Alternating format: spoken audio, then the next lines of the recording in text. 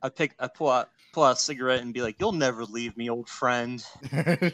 You'll never." The one constant. If you look statistically, you'll leave the friend. What were you gonna say, James? Yeah, I've been trying to quit off and on, and I was like, I guess I was Sig Rejector for a while, and then if you look at my Twitter handles, it kind of tells a little story. It's just like cigarette liker and Sig Rejector. So it's like I'm quitting, and then mixed signals, which is like, oh, I'm kind of ambivalent about it, and then just cigarette liker again. Like, oh, fuck it, I'm going back to getting back on my bullshit. Yeah, I've quit, a few times. Yeah, it always comes back. Mm-hmm. And on that note, let's read the love dare. Okay. After James and I get a bit sad about addiction. I'm vibing. Oh hell yeah! There we go. I'm not sad. That's The just rapture's you, Josiah. coming, buddy. I'm not gonna be here for lung cancer. Are you kidding me? God's gonna raise the dead. The rapture's coming, dude. We're going up to heaven, dude. Hell yeah. I'm really banking on this. I'm really banking on premillennial right now. Once Obama finally does his Antichrist plan, we're going up, catching the next train up to Cloudberg. Cloudberg. All right. Well, listeners to the show know that Jared and I have been going through a rough patch for the duration of this show. For the entire show. So we're working our way through the evangelical marriage advice book, The Love Dare, and we are on day 20. Love is Jesus Christ, which begins with Romans 5:6.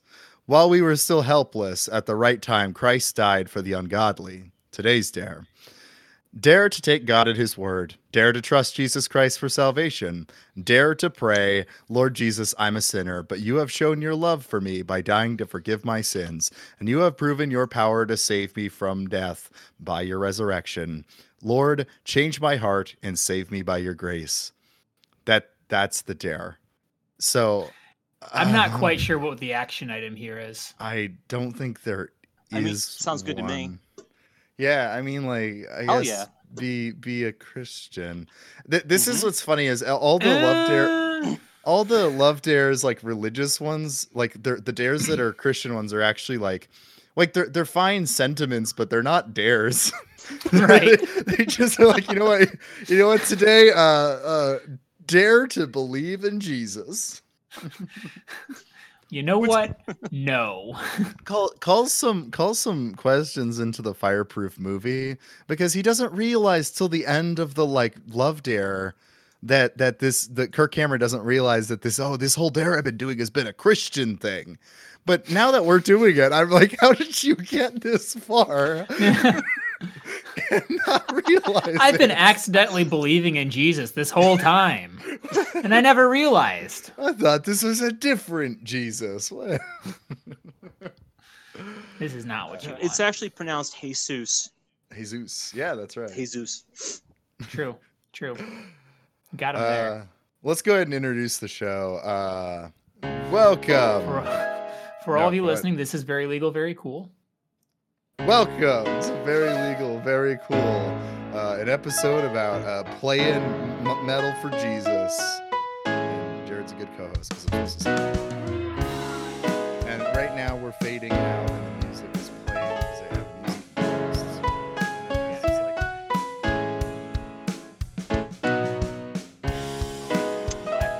The episode coming up. Just take a moment, be with yourself, relax. This is okay. This is good. This is where you want to be. You're happy, and you're ready to give it your all, give it your best as we enter this podcast session here today. And I'd like you all to join hands with me, and we'll take a moment of silence just to breathe in and ask the Lord for the strength. When do I breathe out? The will and the breathe in. Keep breathing in, and the ability and grace today to create a good episode, something that our listeners will be edified with, and something that will build up those around us, those that we love, and shut the fuck up, and and just take a moment and just lift yourself up in gratefulness for, the day that we've been given and the opportunity that you have to share love and share God's message through Very Legal, Very Cool, through the podcast today. And Josiah, if you could just take a deep breath in and introduce the show again, because the first one kind of sucked. Welcome to Very Legal, Very Cool. Welcome to Very Legal, Very Cool, an episode about moshing to Zayo for Jesus. Is that okay? We'll take it. All right. You're getting better. Well, the show, let's say, you know what? Music's already played, I think. Well, we are joined today with James, or at cigarette_liker, who's been a long time listener / mutual of mine. So that's cool. Hello, James. Hello. What's up? Not much. Now, James, would you consider yourself? Sorry, go ahead. Would you consider yourself for a second here? James, take a minute and consider yourself. All right. That's all I had. Oh, okay. No further questions. I consider myself quite a lot, actually. I'm doing it right now. Wow. Me too. What are you guys drinking today? How about let's do that, and then we can ask you some questions. I am drinking a sparkling clementine Izzy. James, what are you drinking? I'm drinking a Coca-Cola Zero, which is it's supposed to just be like, oh, hey, it tastes like a regular Coca-Cola, but it's zero sugar. But it doesn't taste like anything really. It's really a weird soda. Yeah, it is. Here's my thing. What's your thing? Drink regular soda. Go for the calories. Embrace the calories. Treat yourself. You deserve it. Treat yourself multiple times a day. That's right. With calories. This episode is sponsored by Coca-Cola. I'm drinking water today. Just water. Yeah, that's what I thought. La-dee-da. La-dee. Mr. Waterman. Mr. Too good for day drinking. Yeah. Says us, who also aren't day drinking. Yes. But in a cool way. Because we've got calories. That's right. Yeah. Calories and electrolytes. Yeah. Jared, do you want to ask James some questions? Do you want to do that? I was going to say I'm not day drinking because I'm fucking straight edge, bro. Ever listen to Minor Threat? Bro? Yo, ever listen to Earth Crisis, bro? Hell yeah. Yo. You smoke cigarettes. That doesn't count. Except for that one. I feel like it should. I feel like it really should. In fact, that's more than others. I think that one should count. I'm straight edge aside from cocaine. I go edge every week. Usually Saturday or Sunday morning around noon. Yeah. Jared, do you want to ask James some questions here? Do you want to? Yeah. So, James, it is Super Bowl Sunday. So sports. How do you feel about them? Sports, man. Sports. I've watched a sport before. Which one? I watched a game. Football. That's a good one. American or I was the rest of the world? The real kind. The real that kind doesn't of football. help. Not the fake European shit. Oh, okay, cool. Like the American kind, like the US of A. The good American, wholesome American football. The good wholesome American pastime. James is a bald eagle right now, actually. Yes. Just saying that, yeah. Yes. No, I've never been much of a sports guy.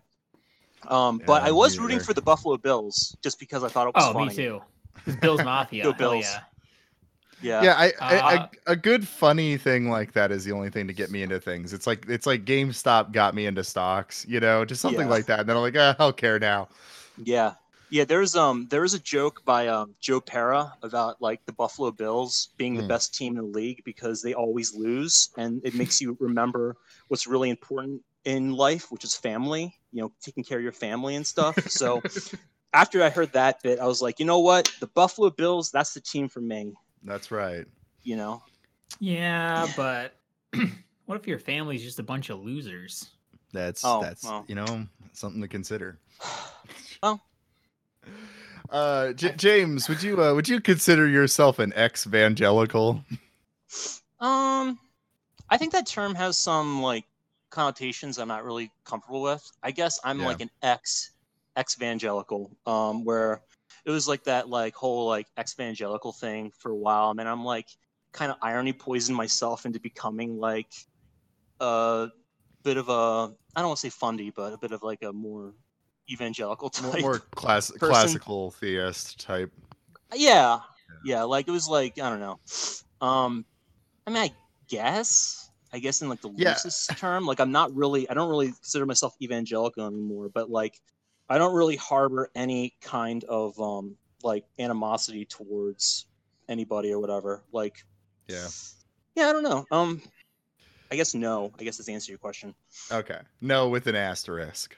No with an asterisk.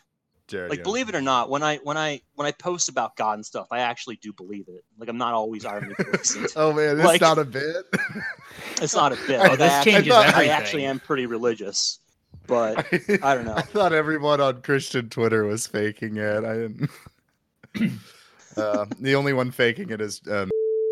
But aside from that, he's everyone's favorite. I'm gonna edit that out. Oh no, don't. No, dude. He's like everybody's favorite like punching bag on like Christian Twitter, and I'm like, dude, just block him, dude. Just ignore him. I don't understand why you have to like give yourself brain damage from pissing yourself off looking at some guy. I am gonna edit this out. Just bleep his name, bro. Yeah, there we go. That would be kind of funny. Yeah. Anyway, question, Jared, do you want to ask him? Yeah. Do you? How do you cope with the fact that you're a bigot for believing in God? How do I cope with that bigot? That seems. I'm starting to think that question's not being asked in good faith. What would give you that idea? And are you accusing us of something? We're the like vegan journalist from God's Not Dead right now who's like, how do you believe in God still? Go. Yeah. I actually I don't know. I'm trying to be more sensitive about like posting like edgy shit. So you're one of those woke liberals, huh? Yeah. That's the two genders, is woke liberal, and then there's whatever the other one is. It doesn't even matter at that point. Like asshole, I guess. Asshole. Yeah, there's asshole. There's asshole, and then there's like different kind of asshole who's annoying, but like in a different way. So James, how do you call yourself a Christian but also listen to metal? And also the bigot thing. Oh. Well, the bigot thing is just, it's funny. I just do it because it's a bit, you know. Naturally, okay. Naturally, you know. But the metal thing, it's cool. It sounds good, and it makes me feel good when I listen to it. Simple as. That's it. Have you felt a growing urge to burn a church? Nah, not really. No. No, like pagan rituals or anything? No. Then what is the purpose of listening to metal? That shit's corny as hell, dude. It is corny. I'm kind of amazed we're doing an episode on Christian metal first and not having done an episode on mayhem and like the Norwegian black metal like movement, because that's that's a very VLVC type story. True. Oh, and black metal is the best metal. So no, that's not true. It is true. I mean, yeah. I just feel like black metal. I just feel like talking about like I just feel like talking about the edgelord like Satanism stuff is just kind of giving them what they want, because it's like I don't know, it's just corny as hell, and these guys are like trying to like trigger like the fundies or whatever, trigger religious people, and it's like, you guys are just lame as hell, dude. Like I did a post about that a while ago, and like a bunch of like, I got like Satanists in my mentions and shit, and it's just like, just like a bunch of guys in like goatees and like fucking bald heads listening to him and like thinking that like reading the Fountainhead makes them like an interesting person. That's what I was gonna say. Like one of the only Satanists I ever knew was like a guy who did stand up, and he just would do this like cringe thing at the end of every stand up where he'd say "Hail Satan," and then he was also really into Robert Nozick. It was a very weird libertarian guy. It was not good. Yeah. It is weird how like into libertarianism they are. Yeah, it adds up, I think. Yeah, I do think it's pretty funny though. You're calling like black metal corny, like like Satanist metal is cheesy when we're about to come on here and talk about Demon Hunter. And we're like, no, but that's shit. Counterpoint though, the cheesiness is part of the fun. That's fair. I think that the majority, the majority of black metal artists are not actually worshiping Satan, but they're having fun. And that's what Satanism is all about. It's about having fun and having a good time with your friends. Yeah. Maybe the real Satanism was the friends we made along the way. Exactly. Well, I think metal is like inherently silly. Like I think the thing about metal nerds is that like they don't realize how like silly the genre of music they picked is. Oh, it's so over the top. Yeah. And I think that's kind of one of the things that like I like about it is that sort of like I guess theatricalness of it, like the I don't know. Oh man, like the Viking metal bands where they dress up as big old Vikings and they sing songs about pillaging villages. Like, come on. Yeah. They're in on the joke, right? Like there's something theatrical and fun about it, and that's what they like about it. It's like pirate metal. These people don't think they're actually pirates. The guy plays a fucking keytar, for God's sake. So Ailstorm is the band. But Jared, I like black metal. Oh no, never mind. No, I'm gonna defend black metal to the death here. All right. But did you go to audio feed? Audio what? Do you go to audio feed? Audio feed? The show the music festival that Christian music quote unquote replaced Cornerstone. Oh no! Actually, it's funny. I've actually not heard of that.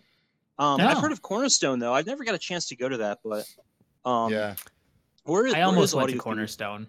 It's in Champaign, Urbana. Okay. Yeah, it's a Midwest thing, so that might be part of this. Yeah, but it was the organizers from Cornerstone started audio feed. And ran tight. That after Cornerstone quit, and I've been there a few times. That was really my intro to Christian metal. Do you know why Cornerstone folded? It's money, right? Yeah. Yeah, that sounds right. Yeah, that's sad. Yeah, didn't like Cornerstone have its like start in like the Jesus movement? Like it did by, like hippies and shit. That's another thing I was thinking about when I was perusing the Christian metal Wikipedia page for this episode. Did your research? I very, very quickly skimmed it. But Jared, we got to do a Jesus movement episode because question. We're circling it, but haven't gotten there now. No, I'm in. All right. Well, kill, fuck, marry, or friend zone. We've added a fourth option so that we can do Under Oath, As They Lay Dying, Norma Jean, or Demon Hunter. Yeah. Okay. I would say, so friend zone, Demon Hunter, because I never really. Yeah. I don't really care much for their music, honestly. I never did either. But you have to keep in mind they gave us Father John Misty. That's true. I should know. You know what? I think I probably came to this podcast woefully unprepared. Who is Father John Misty? He's like an indie alternative artist, but it's like Jonathan Tillman. But he was the drummer for Demon Hunter for a while, and then had a radically different career after that. No, he's like the Bon Iver, Iron and Wine kind of artists. Yeah, he went on to like Very chill. do a bunch of contributions to like albums from like Beyonce and Post Malone and shit. It's kind of a weird direction he took. Yeah, well, he's 100% like mainstream sort of, pop indie artist. Yeah. Now, but he early on in the early 2000s, I think that he was the drummer for Demon Hunter. That's crazy. Oh, looks like what was it? He was on Conan. Late night with Fifth. I'm looking online. Yeah, wouldn't surprise. I mean, he's pretty shit. big. He toured with Dave Bazan. He toured with David really? Bazan. That's awesome. I would love to go to that show. Yeah, that would be an amazing show. What if it was Dave Burzum? What if instead of Dave Bazan, it was Dave Burzum? There we go. I never thought burned of down it churches. I hadn't considered that. And he stabbed the guy. Honestly, I'd still listen. Okay, so we're friend zoning Demon Hunter. Yes. Kill as they lay dying, because otherwise they'll kill me first. Probably. Only if you marry him. Right. So if I choose marry for as they lay dying, I would probably get killed. So I'm gonna preemptively you kill can them. Still fuck them, and you know they're a freak. Yeah. Let's see. I would F word Mr. Under Oath. Because he's hot. He's a Spencer.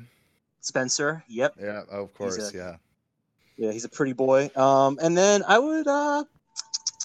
What's the last one? Marry. Norma Jean. Norma Jean. Easy. Boom. Yeah, that's good. No contest, dude. I think that's probably the right answer for that. Yeah. It's the objectively correct answer. I think it is. Yeah. Yeah. Yeah, we like to set these up in such a way that there is an objectively correct answer. Yes, if you get it wrong, we'll tell you. Last but not least, so as you are an As I Lay Dying fan, do you intend to murder your future spouse? Do I?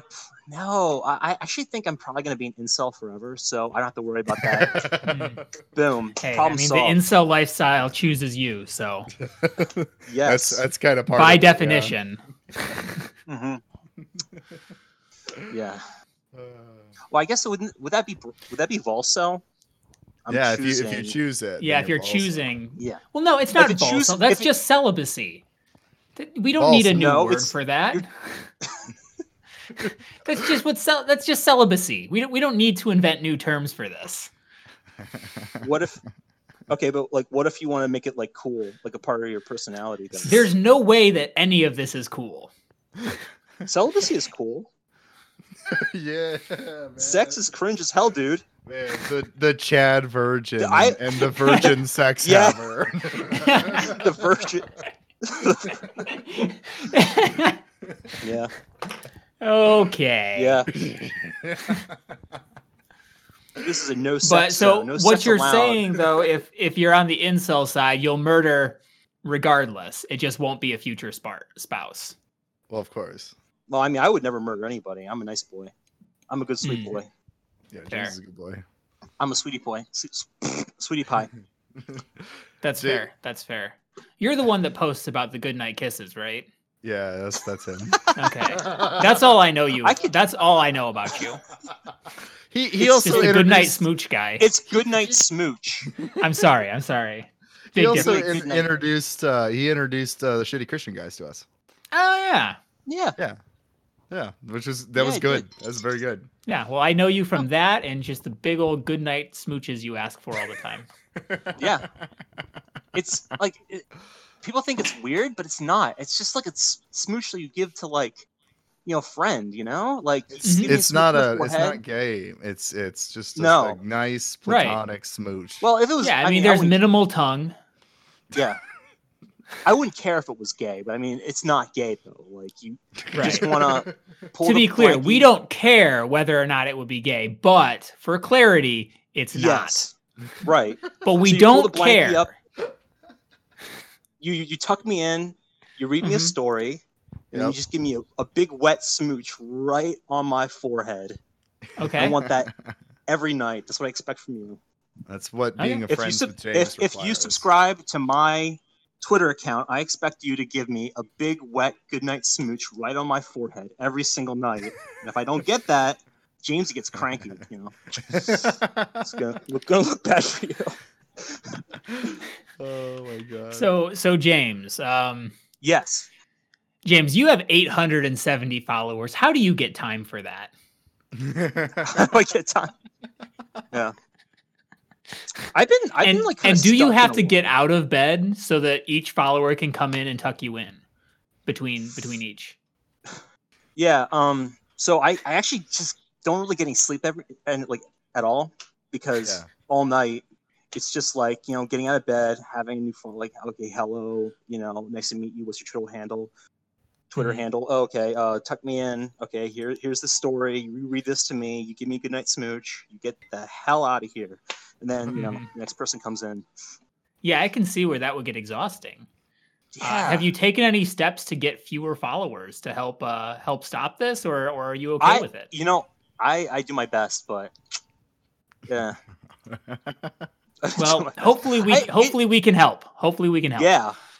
I think being on this show is a big step in that direction. Yes. Yeah, people lose followers after that. Yeah. We famously ruin brands. Yeah. I've been like stuck at like, I guess I just broke out of 850. I was stuck at 850 for quite a while, and then I recently got up to 870 because I guess I did some good posts. I don't know. I feel like all my posts are bad, but people seem to keep giving me those likes and retweets. I remember like a couple days ago, James messaging me and being like, "Hey, remember when I used to have less followers than you?" That's funny because now he has more than you. He's mean. That does make him an objectively better person, to be clear. That's true. He's worth more. Yeah. Yeah. I mean, how many Twitter followers does Elon Musk have? He's, you know, I think he's an important person. Proof of that. He's an important person. He's doing important He's a good work. and important person. Yeah. Yeah. Mm-hmm. He's gonna be king of Mars eventually. Which would be cool. Well, what if right now, it starts playing some metal and fading out, and then we come back and we get the content. Does that sound good? Yeah. Okay. All right. So right now there's some music. This keeps happening, but I keep not hearing music. Can you give me a second to get a bottle of water? Yeah, this is the perfect time for this is the break. All right, then I'm gonna grab a snack. All right.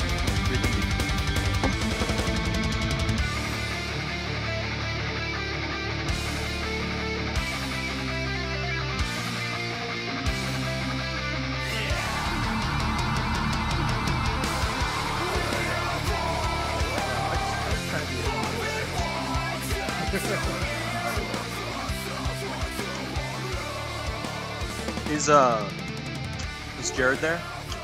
I think Jared. Yep. Okay. One thing I like about your podcast is how there's no like discernible theme or like premise. Like, thanks. Because I was listening to.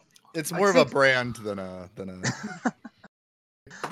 Oh man, because I remember listening to what was it? What was the first episode? It was like you guys did an episode on like moon landing conspiracies, and then you did like an episode on like baseball, and then you did an episode on Mr. Hands. Just like, what the fuck is going on? What is this? What the fuck is going on here? Yeah, we haven't. I think the Neopets one was very good. That was a very interesting episode. Actually, that was super interesting. Yeah, so we're here to talk about Christian metal. I was laughing about the idea of like recording an episode on Christian metal and just having it be like an hour of me going like, "Hey, do you guys remember this band?" And you guys going, "No, I never listened to that." And me just going, "Dude, they're sick," and then just doing that over and over again for like an hour and a half. That's basically what's about to happen. Can you take that, bro, that recording right there and just dub in different band names and then just let that be the rest of the episode and we can call it quits right now? You're to Zayo? No. Well, they were good. Yeah, they were good. Yeah. It's funny because like I actually don't know because when Josiah, you asked me to be on the pod a while ago, and I was like just trying to think of like what could I talk about for an hour? Like, I think the only thing is like Christian metal. So it's like, okay. But the thing is, though, that I didn't like do a lot of research. So for me, it's just like, oh, I'm just going to come in with these like half-remembered anecdotes that are probably wrong, and then hopefully that's actually better. That'll be a show. Yeah. Yeah. We rely you'll on want to assumption speak from the heart. Nobody fact checks us, so you just say things honestly. Yeah, dude. Did you guys ever listen to The Devil Wears Prada? Yeah. I've seen them live actually. Yeah, cool. Fun story. Yeah. What's a fun story? I met a guy at Audio Feed. We were friends for a while. Did Audio Feed a couple times, but he had a big old Devil Wears Prada chess piece. And wow. Yeah, it was actually super cool. But we were friends until I went over, hung out with him, and we went drinking, and the night ended with us everybody unconscious on the floor in a trailer park. And I was just there like, is this really the direction I want to take my life? And I never spoke to him again.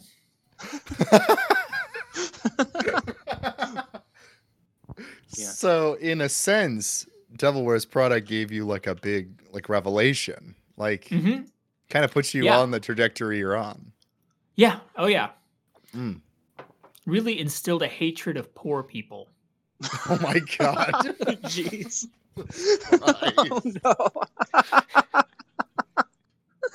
Oh Lord. Oh my gosh. Oh no. I was thinking today about Devil Wears Prada and how they named their band after that the book. Who I can't remember what the name of the lady who wrote the book was, but it was named after a book. And they looked at the title of the book and they're like, oh wow, this is an anti-materialism thing. The devil, he's bad. He wears Prada, so Prada's bad. And it's very obvious they didn't actually read the book because that's not what the book's about. But they're just this sounds cool. I just love to do that where it's it does sound cool. It's it's As I Lay Dying, and they're like, who's William Faulkner? This just sounds cool. Did they legit never read that book? Who? The As I Lay Dying. Did they never read that? I don't think so. Probably. Pretty funny. Well, to be fair, very legal, very cool. We've never read The Art of the Deal. That's true. You should read that instead of The Love Dare. Yeah. Dude, that'd be fun. Read a chapter of The Art of the Deal. If we get through The Love Dare, then the next thing we could do is just read passages from The Art of the Deal. Yeah. I think that sounds good. I mean, that's essentially like the Bible. Oh, Jesus. That's no. Well, you know what? The other book Jesus wrote. Yeah, for sure. James, assuming that a bunch of people listening don't know what they haven't listened to Christian metal, because I assume if you put those two words together, you can figure out what it is already. Yeah. What's your elevator pitch of Christian metal, I suppose? Well, metal, right? The music, the heavy music. The fast, it's low. Now imagine it's made by people who love the Lord. There we go. I just don't understand how that works. I mean, metal is inherently evil. Well, no, because it's just music, buddy. It's just but it's worldly music. And it comes from a tradition of evil. How do you reconcile that? Well, you're reclaiming. You're reclaiming it. Or I guess you're claiming it because it belonged to the devil, and you're like, no, it's mine now, and you just take it. It's actually, if you think about it, it's actually pretty cool because you're actually giving the devil a middle finger. You're like, fuck you, I stole your music, and then that's. But now it seems like you've put yourself in a position where you're appropriating the devil's, the devil's art. Oh my God, am I doing cultural appropriation? Christian metal is cultural appropriation. It's culturally appropriating the devil. Oh no. Oh no. Well, cancel. You're canceled. James is canceled. Damn it. I don't know. Yeah, I guess let's do our kind of what's our experience with Christian metal? Jared, do you have any experience with it? So I met this guy who listened to a lot of Devil's Jesus Christ. Aside from that, you listen you to don't it understand. much? I only have one story. Okay, all right. That counts as your story. No, but I got into Christian metal back in high school, and it actually, I'll say, I never really got into Christian metal. I got into metal in high school, specifically black metal, more specifically Viking metal. And I got from there into like, I don't know, because I had this one friend in high school, and he's still my friend, kind of.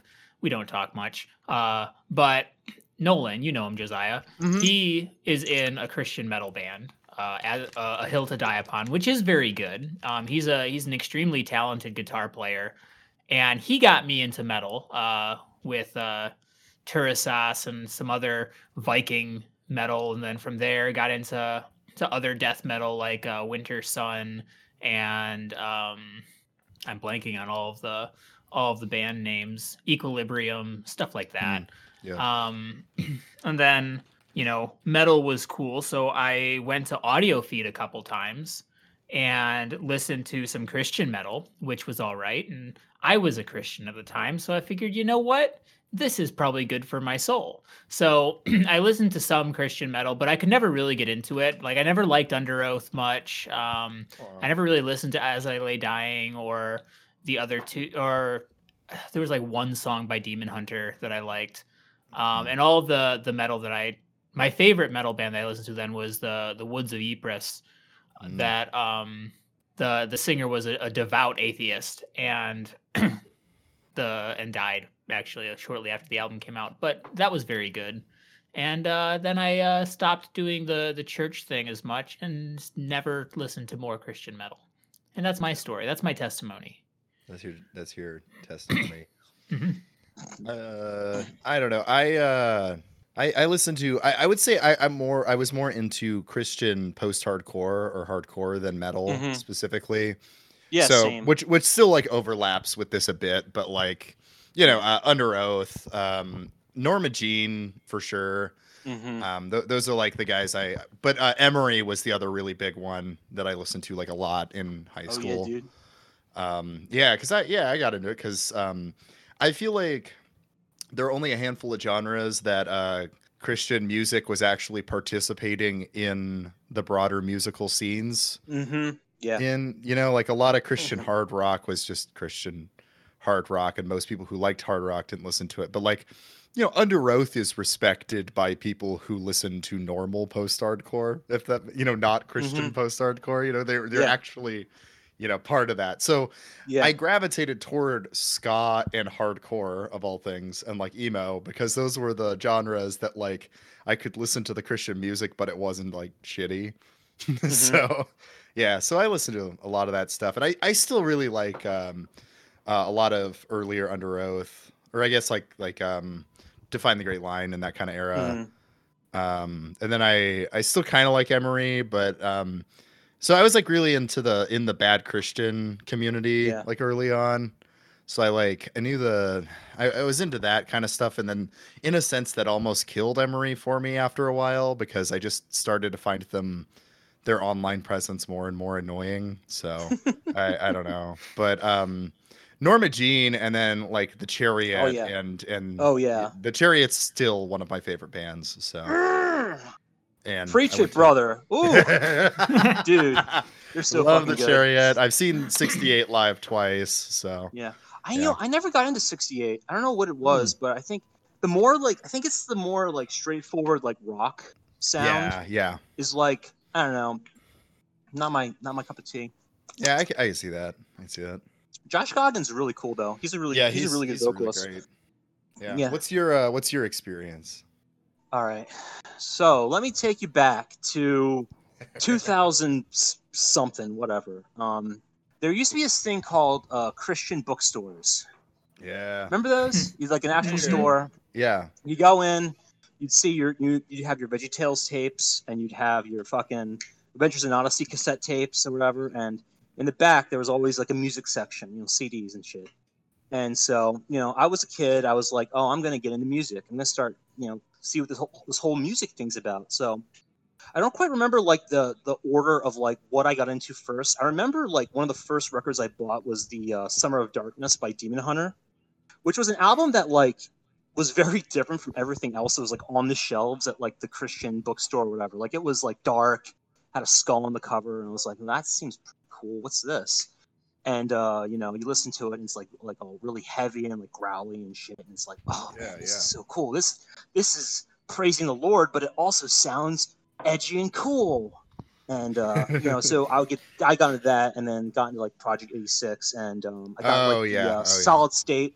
No, it was the Tooth and Nail sampler CD, which had like Under Oath on it, and I listened to that, and like that was like that blew my mind because it was like the first thing I ever heard that had like that like high pitched screaming vocals, but with like all of that like melodic like singing choruses and stuff. And then I got into like the Solid State records more specifically, like that sampler that had like the Chariot and like Norma Jean on it, and it was just like I'd never like heard anything that like intense and like heavy, like like the Chariot especially, because like I remember hating the Chariot when I first listened to it because I didn't get it. It was like in 2004 when their first album was out, and like it has so much like noise and like feedback in it. Like they almost use like feedback as like another like instrument. Like I just remember like I just didn't get it. And then I looked online, I saw that Josh Goggin was like the vocalist, and I was like, oh, I like Norma Jean, I like him. So I made myself like it. I just like kept listening to it, like, this is good, this is cool, I'm gonna like this. And then I had my brother give me the I guess for my birthday I got the Everything Is Alive CD. Yeah. And like that shit was so wild. Like, cause like I asked him for it, and he was like, yeah, have you ever listened to the Chariot? Like he was like kind of taken aback. It's like, yeah, I don't think you're gonna like that. But I'm like, no, I'm gonna force myself. This is cool. I'm gonna force myself to listen, and I'm gonna love it. Yeah. I'm gonna love it. Actually, like the Chariot album that came out, I always hated it the first time I listened to it. Yeah, but I'm just like, this is cool. I'm gonna love it. Which I think, and I'm gonna be cool because I love it. I gotta be cool. Yeah, but yeah. So yeah, I don't know, because I think I was mostly like the Solid State record stuff, and then like there's also Face Down records, which like I think is a lot more like more hardcore driven. Yeah. You ever listen to Face Down records bands? I'm trying to think of what bands were on that label. Probably there's a band called shit. There was a band called A Plea for Purging. There's a band called Jesus Wept. There's another one called there's actually one really cool hardcore band. My Epic. I listened to them a little bit at one point. Okay. Yeah, I remember them. Ever listen to a band called Bloodline Calligraphy? No, I did not. Oh, their singer there was a girl who was a vocalist, and that was really cool to me. Like, oh, this is different. It's a lady doing the vocals instead of a man. What? Whoa. What? You guys remember Flyleaf? Dude! Dude!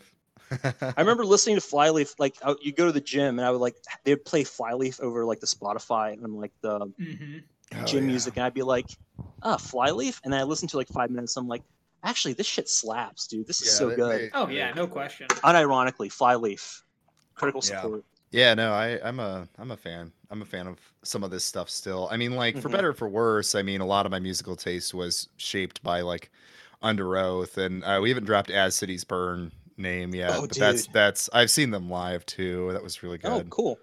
Yeah, like but recent-ish, so they were kind of old.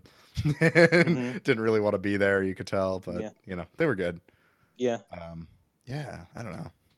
As Cities Burn, their first album was actually produced by Josh Goggin. I did not know that. That's awesome. Yeah. I think he does vocals on like one of the songs. But he that record is pretty tight. I still like listen to it occasionally. Son, I Loved You at Your Darkest by As Cities Burn. That is such a great album. It's such a good album. Yeah. As Cities Burn, Tooth and Nail? Yeah, they were Tooth and Nail. They were both. Oh, were they? The first record came out on Solid State, and then I think they switched over to Tooth and Nail. No, the first two, which I think the second one, what's it called? Come Now Sleep, I think is the name of the album. Yeah, that one's like really, I was kind of surprised it was on Solid State because it was really mellow. Yeah, that was actually the album that got me into them. Empire. Yeah, dude. That song, man, that's so good. Oh, yeah. But yeah, I think they went on a Tooth and Nail after that. Yeah. I think they put out something fairly recently that I heard that I didn't really like. I don't know. I think they did like a reunion thing. Yeah, their most recent thing they put out, I wasn't a huge fan of. That was the tour for that album was what I saw them on. Yeah. But it was cool seeing them play through like Empire and stuff like that. So. You guys ever listen to 1,000 Foot Crutch? Oh yeah, dude. Yeah, I was really. Dude, I loved 1,000 middle Foot school. Crutch. Huge fan. Huge fan. Gotta throw up like your rock fist, man. Like that's fucking metal. God. Yeah, Freaking metal. You guys ever listen to Skillet? Oh my God. Skillet was good stuff. I haven't heard a lot of Skillet, to be honest. Bro, did you hear their song Monster? Yes. Yeah, I heard that. Yeah. Good stuff, man. Good stuff. Like that's metal. Oh my God. Yeah. I think here's a direction to go, because you mentioned this as like something to talk about, and I think is interesting, is like all these bands kind of, a lot of them went on to like lose their faith. Mm-hmm. And that's super interesting, and that was something I kind of watched as I was into like the Bad Christian Emery stuff. Mm-hmm. I don't know, I guess what was going on there. Yeah, it's weird that when you build a career out of making satanic music, you lose your faith. Funny how that works, isn't it? Yeah, it is funny how that works. Mm-hmm. Yeah. You know what else is crazy? The percentage of those that lost their faith that actually went on to become Satanists. Like if you do the math, how many of them? it's a shocking amount. Most of them. What's the percentage? It's like 86%. Wait, 86? Yeah, it's a lot. It's a lot. Wait. Like get involved with satanic groups or stuff like that, like or even just like mildly involved in the occult. Wait, where are you getting all this? I think is that a Chick Tract? That's literally just the like premise of a Chick Tract.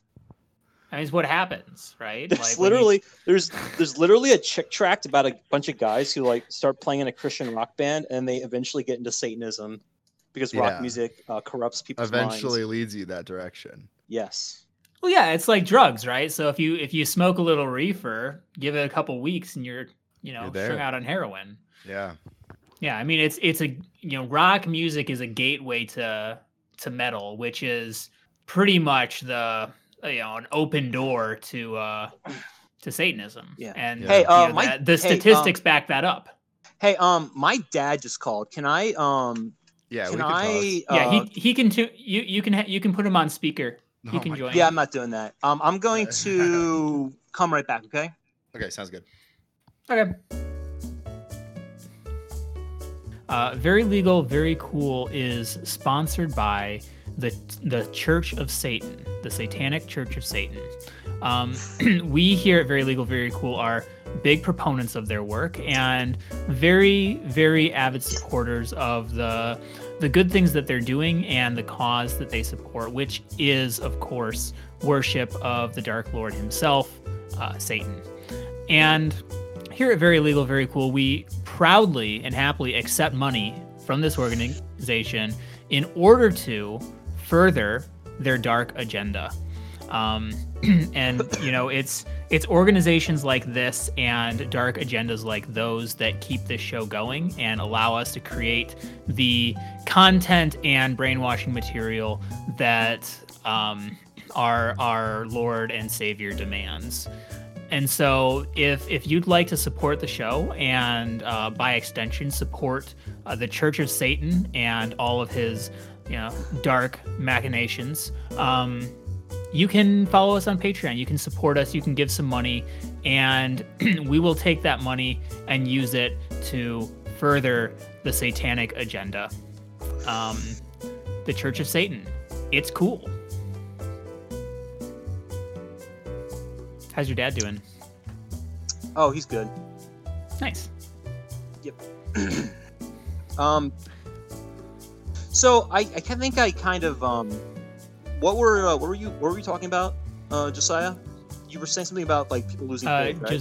Josiah stepped out for a second, but yes, I think he ran to the bathroom. But yeah, talking about why a lot of these musicians not only lose their faith, but then go on to join the Satanic Temple. Oh. So who specifically do you have in mind who joined the Satanic Temple? Most of them. Most of them? Mm-hmm. Okay. I'm gonna need hear some names. Jeff was one. Jeff. The band, the Demon Band, they were one. The whole Demon Band? Yeah. Devil Wears Prada, I assume. statistically, at least 86% of most bands really did join the Satanic Temple. The trick is most of them have brands and not on their chests that show their allegiance. So if you look up any of them shirtless, odds are good. Yeah. It's like a psyop by like the Church of right. Satan. Yeah. I mean, it's to get like kids who like don't know any better. They're like, oh, this Christian thing, it seems pretty cool, and it's like, aha, you do not know if you're actually taking part in worship of the devil. Exactly. It's likely too that most of the currently practicing Christian metal bands are also part of the Church of Satan and doing his dark deeds under the guise of Christianity. Mm-hmm. Yeah. So if you just Google, hot shirtless Christian metal, hot for Satan and the devil in hell, hot shirtless Christian metal, you'll see a lot of images of satanic, worship. But you have to turn safe search off because otherwise, it blocks the occult stuff. Yeah. Well, I don't think I'm allowed to turn off safe search, so I don't think. I think that's against the rules. Well, you'll just have to take my word on it. Take my word for it then. Yeah.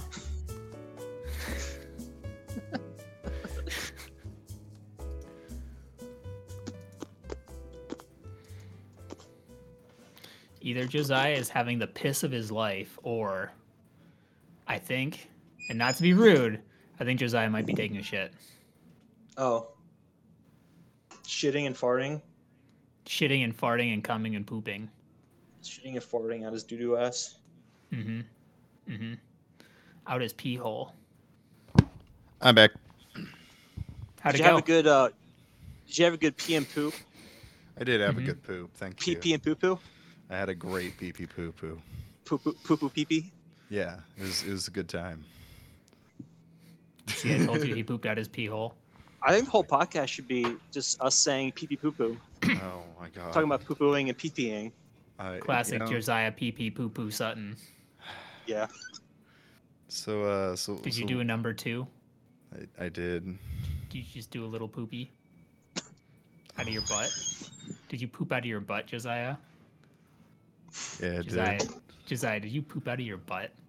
Is this what you intend to do for the entire podcast? James, I think that Josiah just used his butt. Oh my god. Gross. That's fucking disgusting, dude. Imagine. That's awful, dude. Imagine using your butt. Good lord. Yeah, for sure, guys. He did a poo-poo out of his butt. This feels like when I would get bullied, but in like my homeschool upbringing, where they'd be bullying me for something that's pretty normal, and that's what this feels like. The irony is that I was there doing the same thing too. I know. Yeah. I know. Some things never change.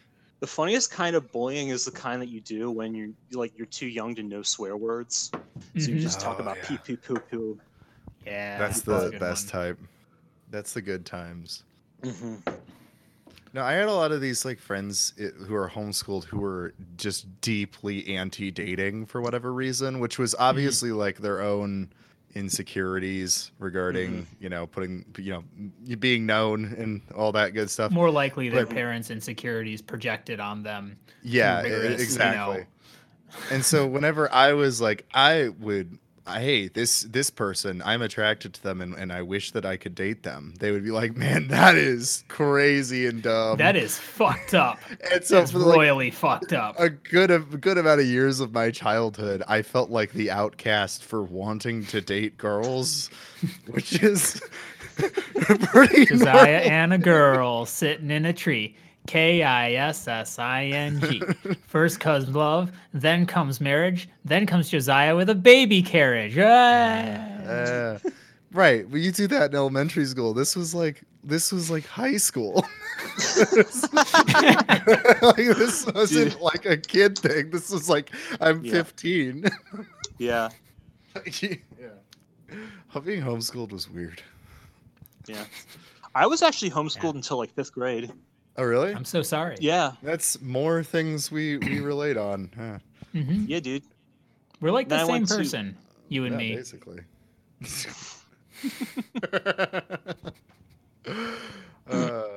Yeah, homeschooling was a weird time.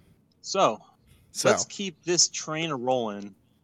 why'd yeah. all those bands lose their faith? And join the Satanic Temple. Yeah. Yes. I don't know. I think because if you look at like the older like the first gen of like those like the Christian metal and hardcore bands, or like the Christian extreme music, I guess. Like those bands were like a lot more like evangelistic, and they're like very much more like openly Christian, a lot more openly like explicitly Christian or whatever. And then it seems like after time, like a lot of those bands, like when you once it's like Christian metal started becoming a thing where like it got more like mainstream, you see a lot of bands like being a little bit more coy about their faith. Like a lot of them are like, well, we're not really a Christian band. We're like Christians in a band, or like our band has like Christian themes, but like we're not really a Christian band or whatever. And I don't know if it's like a thing where like you don't want to alienate your fans, or you don't want to like alienate people, or you want to keep the record sales going. But like you also, I don't know that, because I think like a lot of these people are like, a lot of Christian metal is like within this world of like evangelicalism. Like I think that the Christian metal scene, you can't really divorce that from like evangelical Christianity.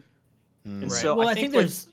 well, I think because I mean there are like people who are in, like there are people who are in metal bands who are like Catholic or whatever, but they're, or like other denominations, but they're less. I think it's less of like Christian bands. That makes sense. Like I think they're more able to like say, oh, I'm creating art because for art's own sake. Whereas like I think like a lot of Christian metal bands or whatever, like they're evangelical, and they're like, we're going out here for the purpose of like doing an altar call every show. We're gonna get save souls. We're gonna convert people, or whatever. And I think a lot of times like you go out and like you play with like a lot of other bands, like you play like tours with like secular bands or whatever, and I think you rub against people, and like a lot of stuff you're told about like these people are bad or these people are evil or whatever, like it doesn't really work. Like you're like, oh, this doesn't really reflect what I've been taught.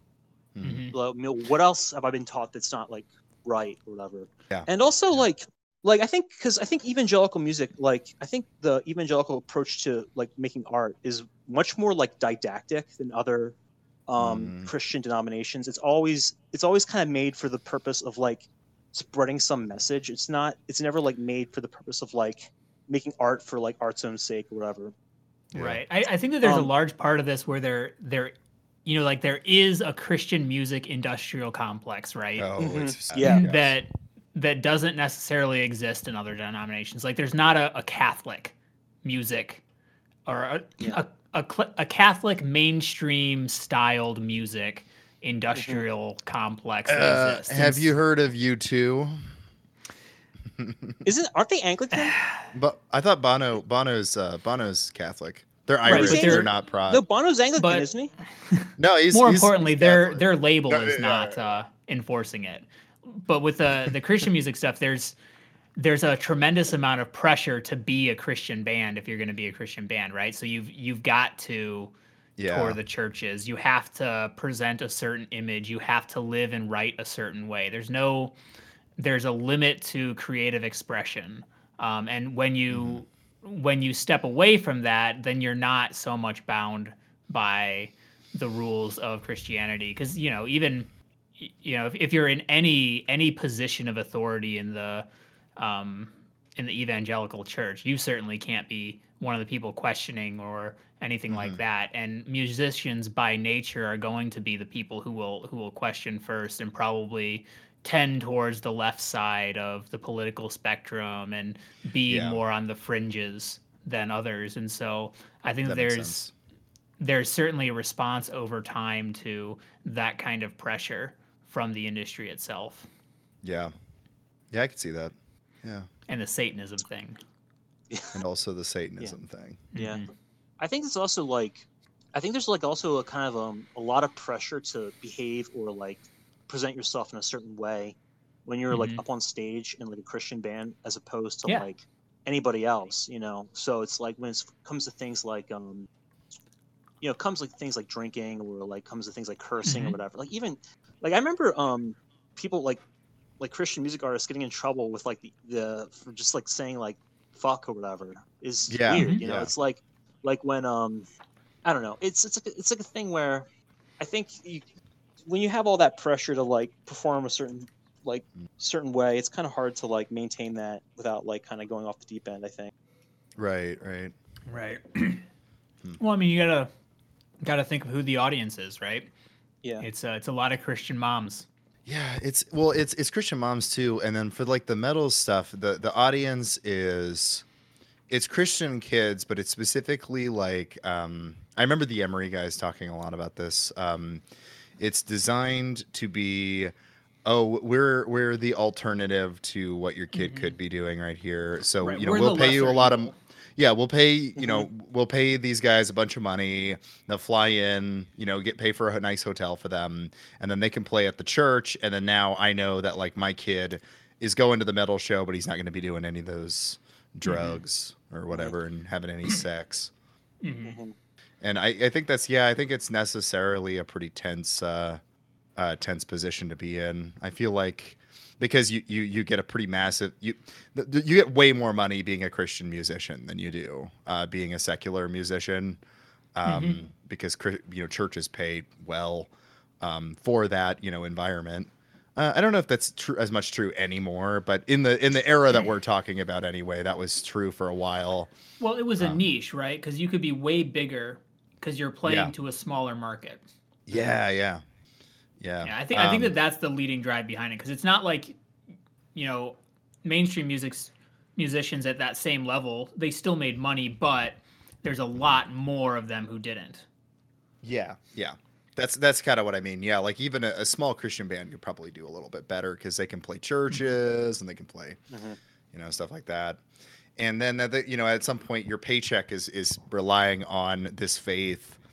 And when you feel forced into a faith, I think you necessarily start to have issues with it. Because I mean, like, I would say I've become a more devout Christian as I've come back to it on my own terms. When I was feeling forced into it by my environment, I always questioned it. I don't know. Yeah, I vibe with that. That I think that's true. Yeah. So like Christian metalcore, it used to be more evangelicalistic, but now it's more introspective. How come? I think kind of for the reasons we just talked about. Yeah. Wait, are you just reading off my things on this? Yeah, that's what he did. my ironically badly worded. Why come metalcore do that? Yeah. Introspective. More. Well, I mean, I think it's that thing where, like, I don't know, because I think, I got nothing. Sorry. You want to cut this? So be good. No, I think. Buddy, you asked the question. Yeah, but I think that you wrote this. I think the question was kind of covered in like the first question, because like I think it became less evangelistic at the same time that like it kind of became like a bigger like genre in like the mainstream or whatever. And I think people like, I don't know, I think it's like you want to be able to get your CDs sold at Best Buy and also get like sold at like Christian bookstores or whatever. So you write about faith, but more from like an inwards perspective rather than trying to like convert people or whatever. They need to hit that happy target middle ground. Yeah. And I think like a lot of the bands are like kids who like met in like, you know, you meet these guys in like youth group when you're 16 and like you're like let's start a band, you know, tell people about Jesus, and then like over time it's like, oh well, this doesn't really work, like no one really is interested in what we're trying to tell them or whatever. And then you get older, you experience more in life, and you're like, well, there's more to life than just like learning about this one thing. I mean, it's important, but I mean, it's you also and especially have, like, if they got big while they were young, right? If they're in their early 20s still, they got big, and then. So, as someone in their mid 20s, I can now look back and judge people in their early 20s. No, I feel like I can maybe think about this a little bit though, because this is just kind of flooding back. I've mentioned that I played on like in a punk band for a while, in like get high it. school. You were in a band. No, but the thing I think I never really have mentioned specifically on the show is I wouldn't say we were necessarily a Christian band, but we were definitely three Christians in a band. And so like looking back, we did a lot of those evangelical things like pray before a show and stuff like that. And I'm imagining if we had taken off, and knowing the other two guys and the trajectories their lives had gone on, but then also the weight of the evangelical upbringing I had, where I would be like, well, oh my God, we have this audience. Like I have to evangelize because like, you know, I've been, you know, God has given me this opportunity while I'm the only Christian remaining of the three. But you know, even you lapsed, right? Like you. Oh no, I was lapsed a stretch hard. where Yeah. you weren't a Christian, and that was closer to this band than now. And I think that you'd be in a very different spot now if that had been the way that things had gone. Yeah, no. So I don't know. I'm kind of thinking it now from I hadn't really thought of it in that internal way until now. That would have been bad if we'd taken off. I mean, well, because the other guy pivoted pretty hard, and then one of the guys who we might actually end up on the show is now a really far left but atheistic far left guy. But I don't know. That would have been definitely not good because I would have felt the need to evangelize, but I wouldn't have wanted to, and eventually I would have gotten contemptuous of that. Well, and I mean, between the three of you, the band would have probably imploded pretty hard. Oh yeah. Well, yeah, because a lot of my faith and like losing faith for a while was holding on to this thing while everybody else around me was also losing it, and kind of being like, no, fuck you, I'm holding on to this, but being more and more uncomfortable with it. I don't know, especially evangelical stuff.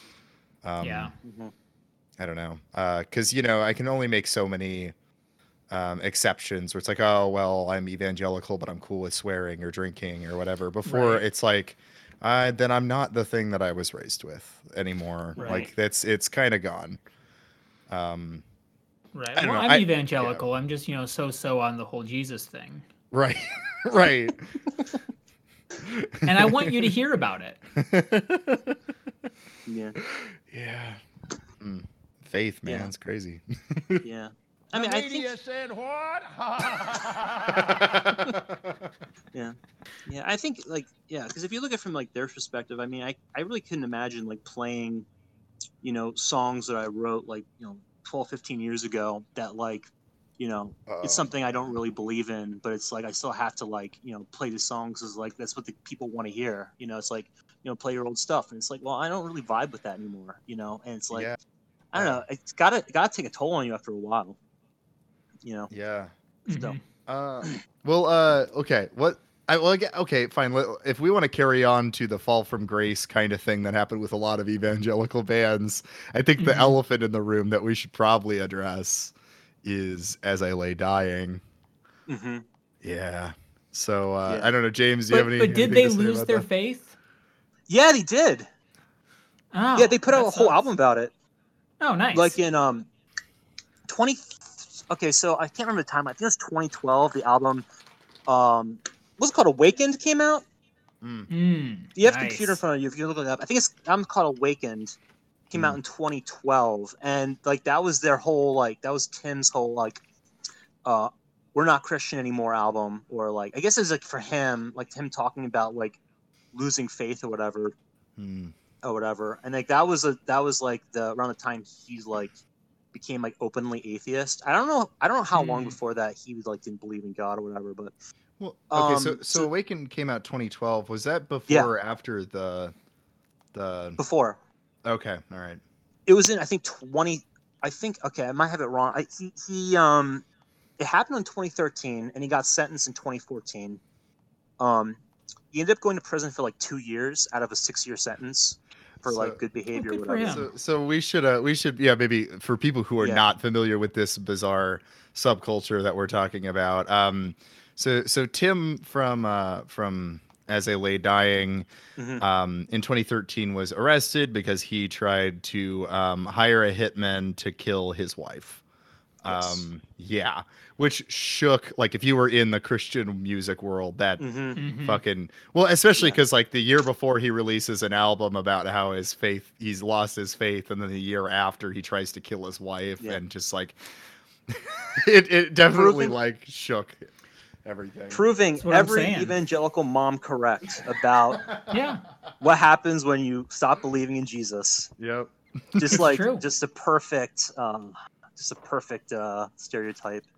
But he he was like really roided up. Like he got, if you've seen like pictures around that time, he got really swole. Like he was like really into benching.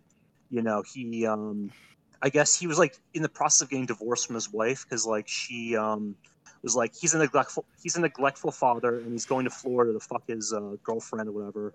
And so We've all been there. Yeah. So he was like doing a lot of roids and like benching a lot, and she was like, I guess she was going, it was like a thing where they were like in a custody battle for the kids, and he tried to hire a guy to whack his wife, but the guy was like an undercover cop. Yeah, that was the part of the story I didn't realize until I was looking that up today. I didn't realize that he solicited an undercover cop. That's hilarious. Yeah. Also, that he could neglect his kids on his terms. Holy shit. And apparently, according to the guys, like when he was like on trial, whatever, he had like history of like being kind of like narcissistic and like kind of like sociopathic or whatever. Which I don't know if like what. Yeah. The guy that tried to kill his wife? Yeah. Was like full of roids and spending his whole day at the gym? Yeah. I don't believe it. Yeah, he what was it? He sorry, I lost my train of thought. Oh, so sorry. Yeah, the dude's he's a bad dude, right? He's manipulative. He when he was like sentenced, he did like a blog post. Like I guess like the guitarist Nick Hippa had like really bad. Actually, is that his name? I don't remember if that's exactly how you say his name. He's the long-haired guy, the guy who played guitars. They had he blasted him because like Tim did like a apology post, which was basically just like one big like apology where he was like just justifying everything he did, and like everyone in the band was like, "Oh fuck you, dude." Like, because he was just trying to like say like, oh, you know, it was like, you know, it was the whole thing with my faith. I was struggling with my faith. I was like, I didn't know what to do with my life. I was on roids. You know, I didn't. And really I relate to that because, you know, I lost my faith at 19, and then I murdered my wife. So I understand. I remember that. Yeah. Who amongst us has not? We've all been there. We've all been there. Yeah. So that was like. Yeah. I don't know, that like hit me really hard when that happened. Like that was, of course. I don't know, that was a big bummer. And and then I guess recently, like the band he got out of prison. The band got back together though with like the original lineup. Like all the guys were like, because I thought that they were what? Yeah, I thought that they were like the weird part of the story. I thought that they like so originally when Tim was like, I'm bringing back As I Lay Dying. I was like, oh. There's like new guys or whatever, but then later it just was like we're doing a new show with like all the original lineup, and I'm like, what the fuck? What's wrong with you people? What's going on here? And to my understanding, Tim actually did try to. I don't know what's legit. He's of anything he says anymore, but I think he tried to like say he came back to the faith. Yeah. Too, while he was in prison, and maybe that's true. Maybe like whatever, but it's really hard to believe with the amount of money the amount of money you're making as a Christian artist. It's hard for me to believe that was legitimate, but whatever. Yeah, I mean, they weren't even like Christian artists anymore though. Like they already did like their whole like going mainstream thing. I don't know if I should say it that cynically. Yeah. They did have like, I think he did like sincerely have a crisis of faith or whatever, and like did like leave his faith behind. And I don't know, man. It's just like it just sucks. Like, yeah. Oh my god. He also sued he sued the jail for not giving him the drugs he was prescribed. That's interesting. I didn't know about that. Yeah.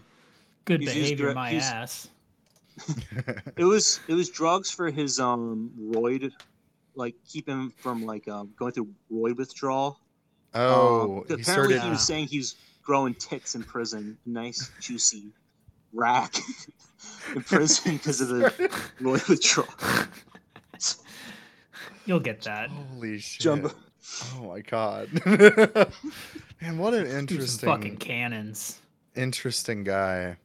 Yeah, I was actually listening to. This is what happens when you name your band after a book you haven't read. Should have read it. I don't know if they've actually read the Faulkner book, but I think I heard something about them not actually like being familiar with the book they read after. Yeah. But yeah. I was listening to. It's actually funny because I was listening to their first album today, Frail Words Collapse, and it's pretty tight. It's pretty sick. And they were super heavy. Like I don't know, and it was like actually like really like explicitly Christian, and he was like a big evangelical guy. You know that they do you know that Tim Lambesis was really into like. I don't know if you ever read his blog back around the time that they were doing like Shadows of Security or whatever. He was like really into like the emergent church and like Shane Claiborne and shit. Oh, like progressive evangelicalism and stuff. What the hell? Yeah, dude. Oh, so he was ex-evangelical. Yeah. And then he killed his wife when he went ex-evangelical. Well, he didn't actually. Okay. No, so he didn't. Sorry, attempted to. Yeah. Yeah, he gave $1,000 to a cop and went to jail. That's what happened. What a dumbass. He's so dumb. It's so funny. Like just some random guy you meet at the gym, and the guy's like, hey, you want to kill your wife? And he's like, yeah, here's $3,000. It's like it's really like so it's really dumb. Sounds like a season of Fargo. Yeah, it is a Fargo ass story. Yeah, somebody should make like a nice Coen Brothers-esque movie, but about Tim. Jesus.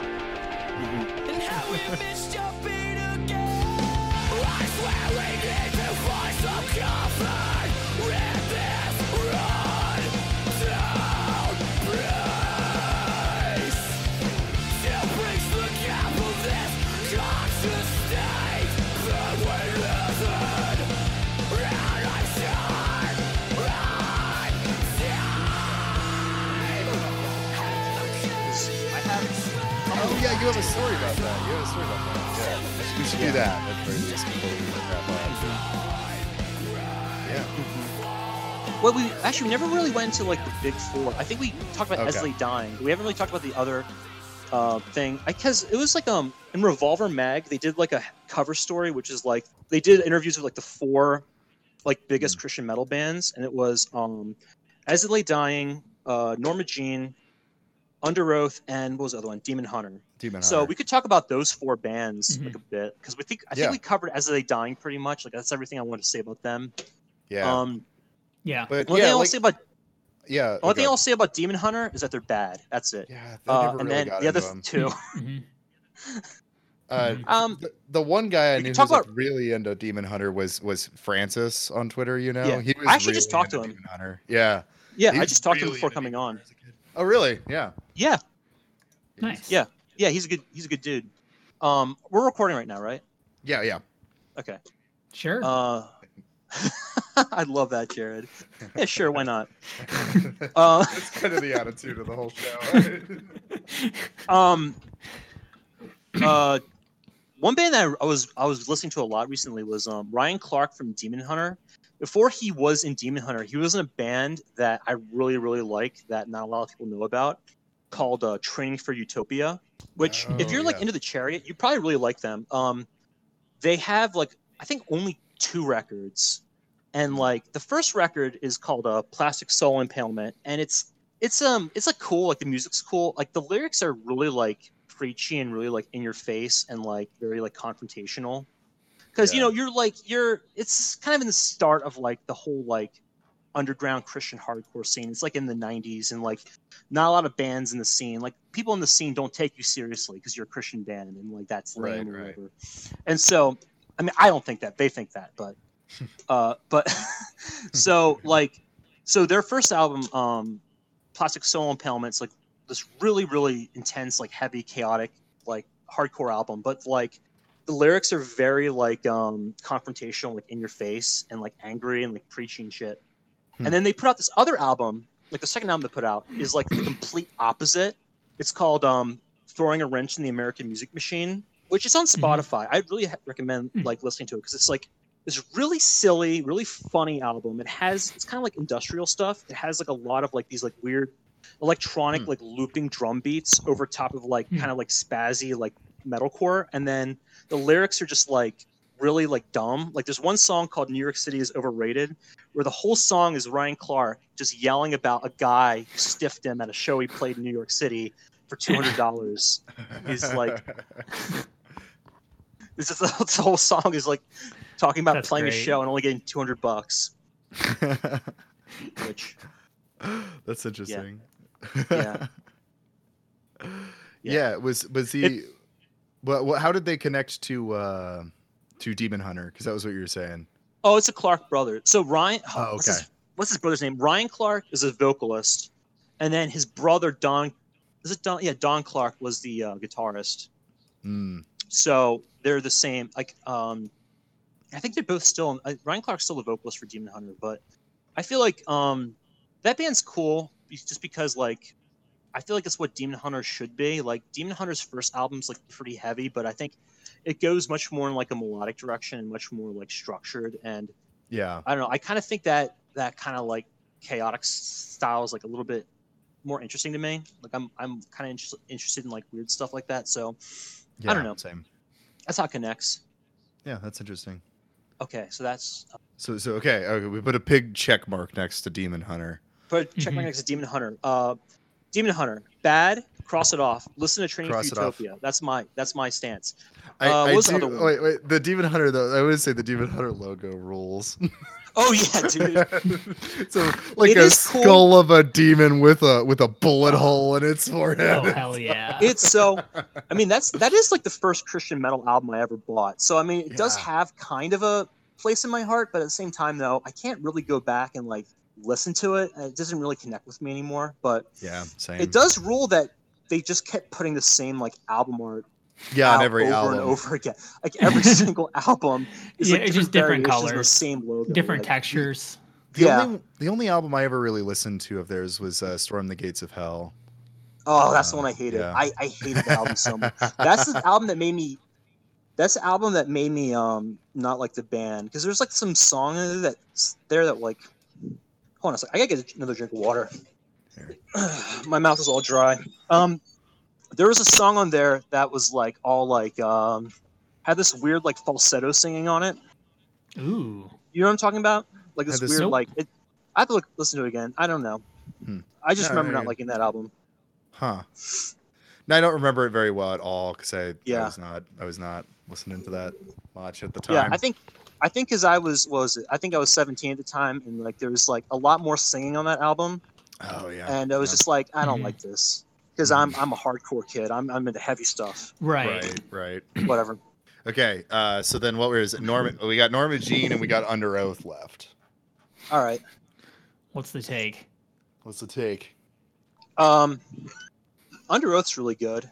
Yeah. Did you ever listen to their? Under Oath is interesting because like. Them. Yeah. Yeah. Yeah. What's your beef with them? Yeah. No beef. Just. Yeah. Oh. Yeah.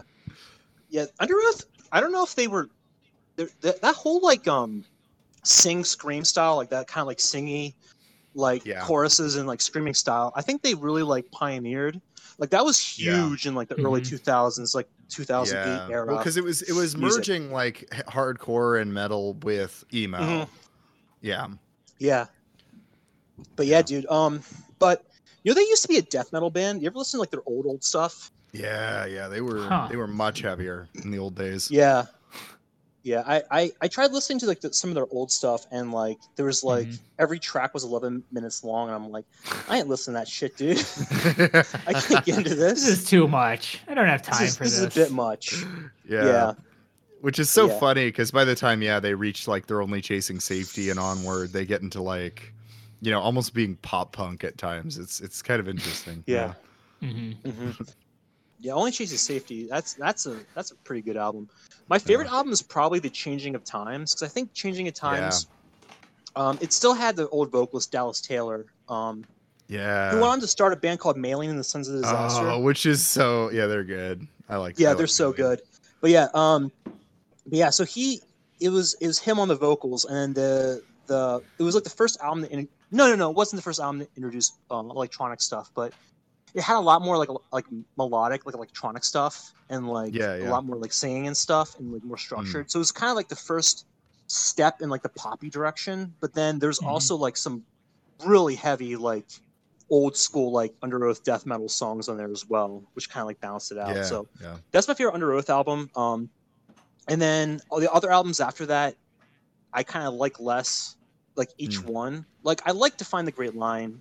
Fine, but I didn't really like anything after that much. But I actually really liked Disambiguation. I thought it was pretty good. Yeah. That was after Aaron left, right? Yeah, and that's kind of what it's like. It got weird because the guy, you know, for those who don't know, Aaron was the guy who did like the pop punk kind of vocals, and so when he left, you got like the guy who did the screaming also had to do vocals, like the clean singing vocals, and it just had like a very different feel to it, and I liked it. I think his clean vocals are actually pretty good. I think they are too. They're not bad. Yeah. I think mentioning Maylene and the Sons of Disaster is interesting because like they're kind of an interesting band because they got into like this like heavy Southern rock is like kind of the feel they had. It was pretty cool. Yeah. Under Oath, good stuff. Yeah, it's a good band. A lot of people will say like, "Oh, Under Oath, you know, that's not real metal. That's not real screamo." But it's like, shut the fuck up. It's so good. You can't listen to you know, Up Against the Wall, Up Against the Wall, Up Against the Wall. Like that song. You can't listen to that song and think, "Oh, this shit slaps." Like you want to you know. It's a good song. Yeah. Right. Yeah.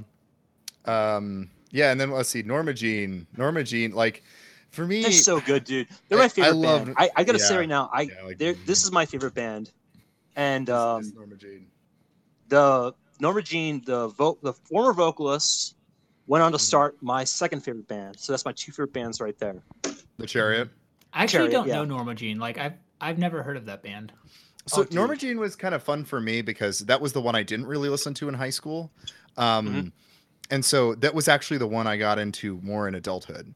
And so I think I like them more for that reason because they were like, I don't know. When I came back to heavier music, I was like, oh man, Norma Jean, this is like the good stuff. And the Chariot was around the same time. I got into both of them kind of back to back, and oh man.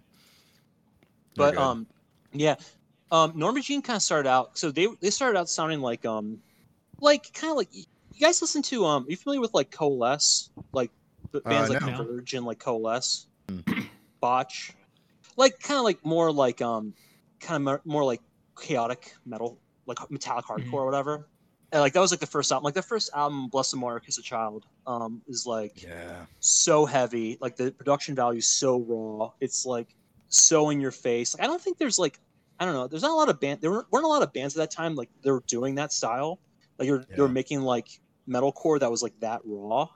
Like it's not quite like, it's not like heavy in the same way like that, like death metal or whatever is heavy, because there are like bands that which are like comparably as heavy, but it's kind of like heavy in a different way where it's just so like dissonant and so like spastic and like, you know, so, unpredictable. Like it's more unpredictable. They'll just do like a 15-minute song right in the middle of the album. Well, I mean, like they're big. Like Norma Jean's like one of their biggest song is Memphis Will Be Laid to Waste, and it has the guy from Me Without You just start doing a spoken word bit in the middle of it. It's really, it's a great song, but that album rules because and then I guess they changed vocalists, and then it has Corey, Corey came on as vocalist, and they did an album called they did the Oh God, the Aftermath, which is very different. Like it has kind of a different sound, but it is like kind of like the template for like what Norma Jean turned into, because like it kind of introduced a little bit more like not that much singing. Redeemer added like the most singing. Like Redeemer is probably my favorite Norma Jean album because I think it's the best mix between their old like hardcore style or like metalcore style and like their later like more like hard rock kind of like you know so like it added a lot of like singing and stuff. I love the Anti-Mother. But yeah, I guess Norma Jean is like one of those few bands that, because I think a lot of bands who play like metalcore over time, like they get kind of like they kind of mellow out, or they kind of turn more into like radio rock, you know. And I think Norma Jean was able, like one of the few bands I think is able to pull that off. Like I really love like their newest album, All Hail, is so good. And it's just like a lot of songs just straight rock, you know. And it's like, oh, I mean, it sounds like Norma Jean. Like it's different, but it's the same at the same time. Like they're able to take their formula and change it enough where you can still tell it's a Norma Jean album, but it's also like, you know, it's new as well. But it's good stuff. Before Norma Jean, Corey played in Living Sacrifice. He played guitar. Oh yeah. You ever listen to them? No, I've not. You mentioned them briefly though.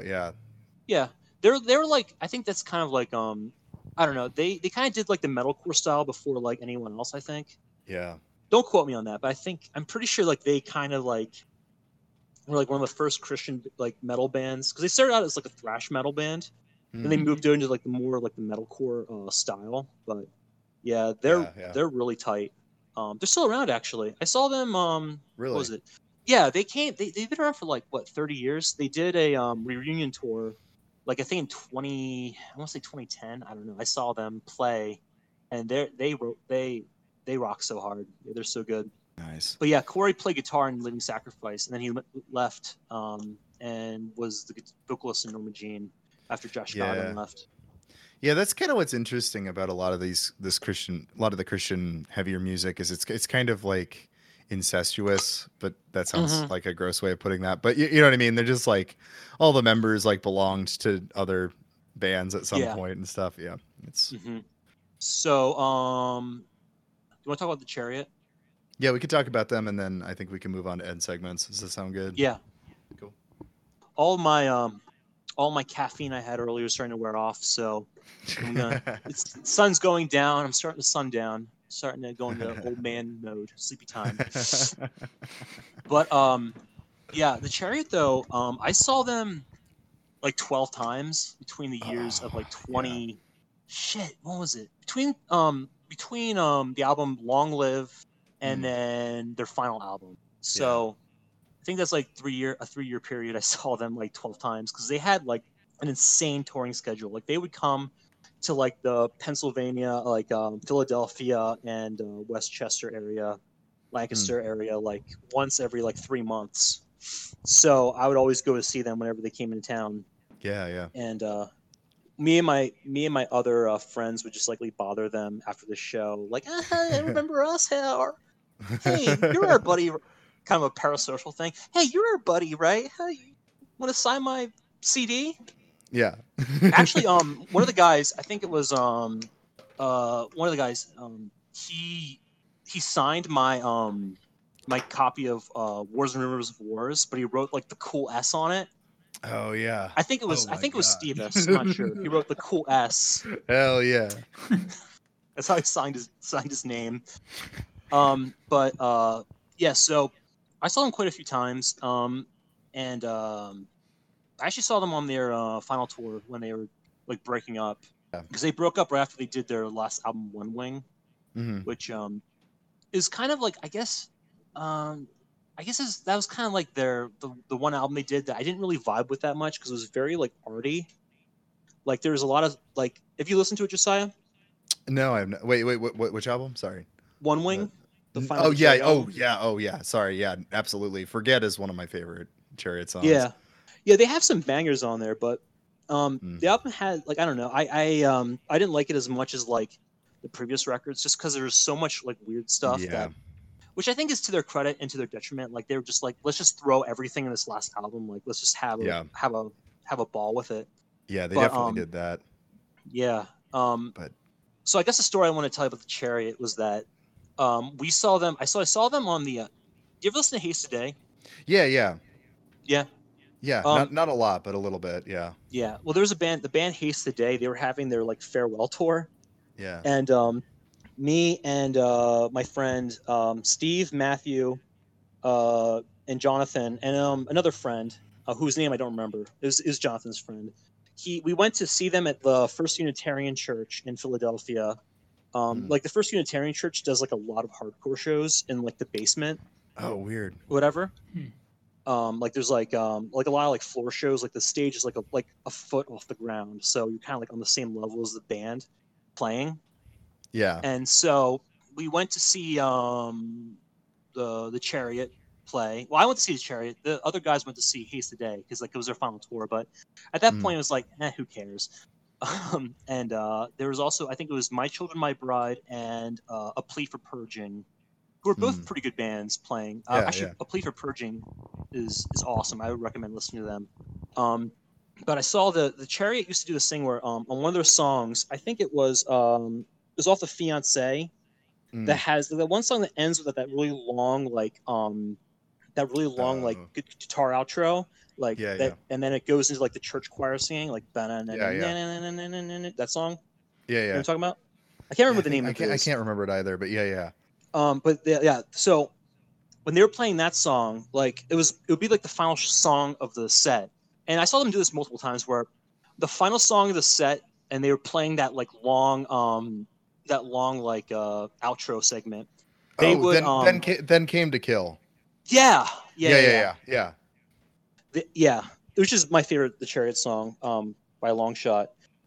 They were like they would deconstruct their like setup as the song was playing. So like they would like start taking things down as like the guy was playing it, and they would do this thing where they were just like because they were like such a crazy like chaotic live band. They would do this thing where they would like throw like instruments into the crowd, like the drums and stuff into the crowd, like take apart the drum set as like the drummer was playing, and throw like drums and stuff. And one of the like the kick drums, he just like threw it, and my friend Matt, I guess like Matt made eye contact with him, and he thought he was going to catch it, but then Matt wasn't like actually paying attention, so he threw it and just clocked my friend Matt right in the head. Nice. Just put a huge fucking gash right in his head. Oh my god. And he had to go to like the hospital, and we didn't realize that happened until like a couple like I think like the next band was playing. Like the next band was playing, and we didn't realize, like we were like, where's Matt? And he didn't realize he was taken to the hospital or whatever. So we had to like, and it was like Matt's car. Like Matt had driven us, so we had to get his car back. But we didn't have like ID and shit to get his car back to go to the hospital to pick him up. And it was just like a nightmare. And man, and then we got him, and I guess my friend John was like pissed that like we missed Haste Today's final show or whatever, because he's like, come on, John, we gotta go to the hospital, we gotta get Matthew, we gotta go find him. And like he's like, no, well, why do I have to come with you? Which I don't know, but. So, well, yeah, he was pissed. Yeah. So we got Matt's car, and we got him, and then we took him home. And my mom was just giving me like so much shit. She's like, "What kind of shows are you going to? What kind of people?" I'm like, "It's just a performance thing. Like, they're not trying to actually hurt people. It's just like a bit that they do, or whatever." Yeah. So they actually stopped doing that after that. They actually stopped throwing stuff in the audience after that show happened. And that's insane. Yeah, it's funny because they the one guy hit up Matt, and he's like, okay, anytime we come to town, you're gonna be on the guest list. You're gonna be able to get into our shows for free. And it just never happened. It's never materialized. We just never got jack shit from it. What the hell? I think it was a thing where he like made a promise that he actually like couldn't keep, like the guest lists or whatever. Like he couldn't like guarantee that he would actually have a spot in like the guest list for Matt or whatever. So like nothing ever came of that. Although Matt did get like a couple like free shirts and shit, but no, that's worth it. Well, there you go. Yeah, he got some free merch. I think you get to be the guy that's the reason they stopped doing that. So that's fun. Yeah. Yeah, he's got I think he still has a scar on his forehead from it. He's like, oh yeah, check this the scar out from going to see the chariot. It's like, oh look. Jared, have you ever seen videos of the chariots live before? I Do you like know them? yeah. Okay, all right. Yeah, I was just wondering if you. I think this is very timely, coming out around the same time as Phoebe Bridgers' meltdown on stage where she smashed a guitar, wastefully smashed a guitar on SNL. Oh my god. I have avoided that discourse. I just saw it a bit ago, and I'm baffled, absolutely baffled about people complaining about that. But not to dive into that. Do we want to move on into our end segments here?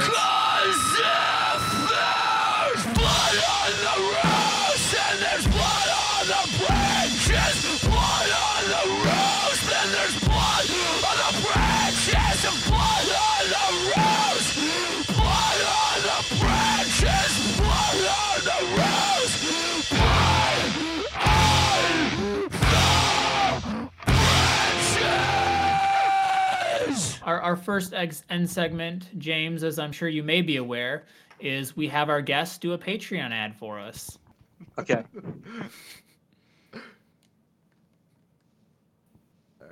How much does it talk here? Oh yeah. Do you want to? Give us an ad. Give us tell the people why they should give us money. You're gonna do like the ad like music over top of it. Yeah, of course. I actually downloaded a bunch Christian metal.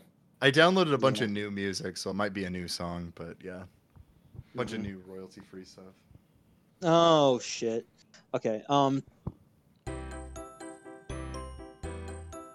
Hey everybody, are you tired of paying money and getting things in return? Would you like to pay money and get absolutely nothing in return?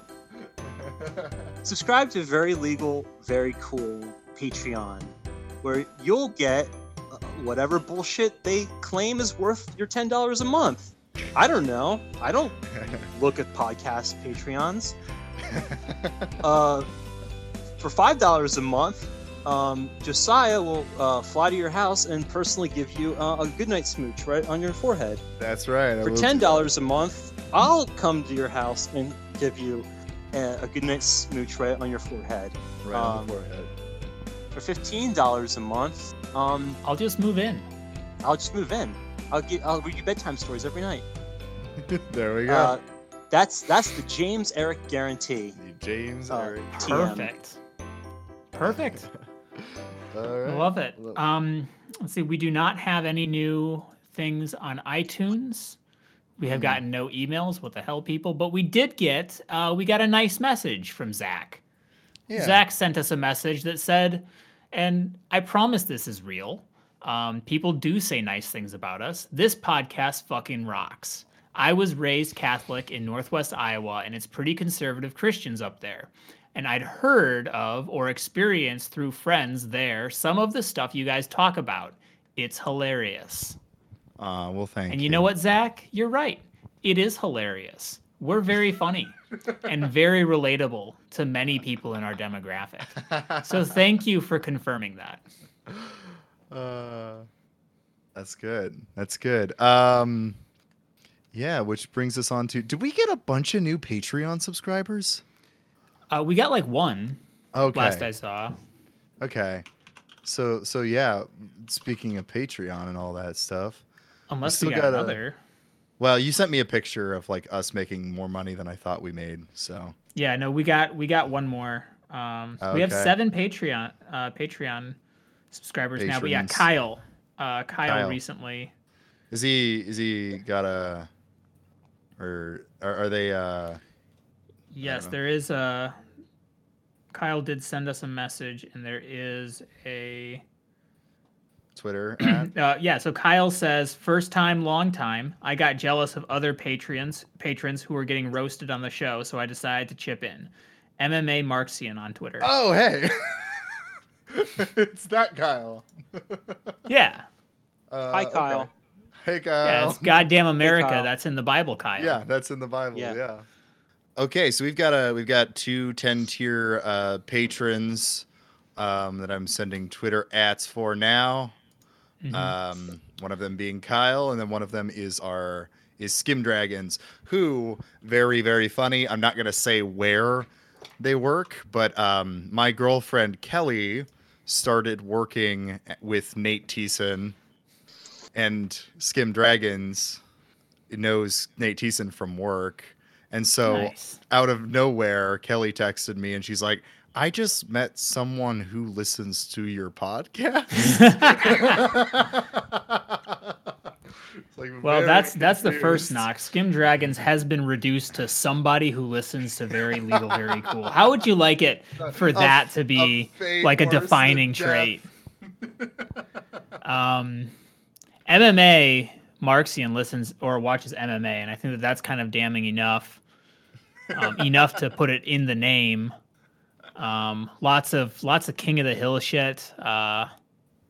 And well, he's proudly all the memes that he likes suck. So he proudly likes he proudly identifies as a coastal elite, which that's not good. That's probably the best thing about him. What the fuck? I forgot you're a lib. I'm a central elite. Thank you very much. A central elite. A Midwest elite. It's an up and coming kind of elite. We're not quite there yet, but we're working on it. See, since we're shitting on Kyle, one time he said non-Trinitarians can be okay, and I don't like that. So I'd like to just jump back in and reiterate every single meme that he likes sucks. Yeah. It's like either too weird, deep fried kind of shit, or like kind of ironically rage face stuff, or it's MMA related. Yeah, well, and that one of the black guy whipping white guys in a cotton field. That one's good. That's a good one, but that one's good. And one of Kermit the Frog that just says, "If you hate me, then kill me or shut the fuck up." That's good. That is pretty good.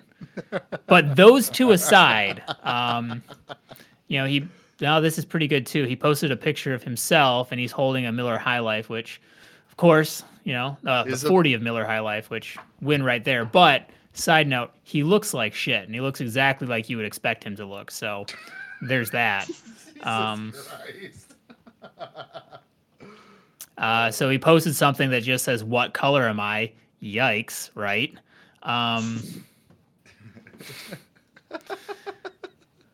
Man, you're going harder than usual. Let's see. It looks like he knows how to read, and he wants everyone to know. Oh, okay, you read books. Ooh. Let's go back here. What Skim Dragon's done anything new that we can make fun of here? Something new and problematic. Yeah, we've been telling her she needs to post something racist or something. So we have something to make fun of. We should start a rumor. Yeah. Do you guys know that at Skim Dragon _dragons is racist? Mm-hmm. I heard that. Yeah, I heard that too. Actually, I think James told me that. James did say that. James was saying that. Yes, I know who that is, and they are in fact racist. They are. Mm-hmm. They're racist. Skim Dragons, racist. Yes. Exposed. Which brings us to Twitter news.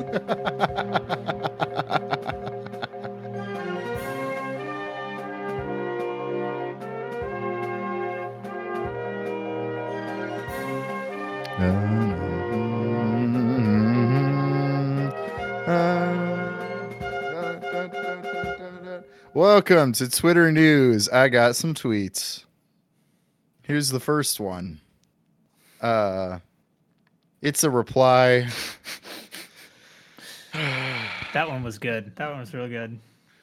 We don't have to get into what she's replying to. It's a fan of Kamala Harris, and at Glenda Blue, and she says, love Kamala being there, but so you know what? Maybe I do need to give context. The person above the post she's replying to uses the phrase "y'all" at one point, and then at Glenda Blue says, "Love Kamala being there, but I will never use the Confederate word for you all." Which, so, raised in the South right here. What? it's that's a racist phrase. Not a lot to unpack there, but there's been a growing trend on Twitter of things that are just like entirely just at a loss when I read it. Like that doesn't make any sense, right? You're trying to find problems that not only don't exist, but have never existed. Yeah, just canceling the South. Twitter's good. Great website. Next tweet I got for you comes from Bagel Bites.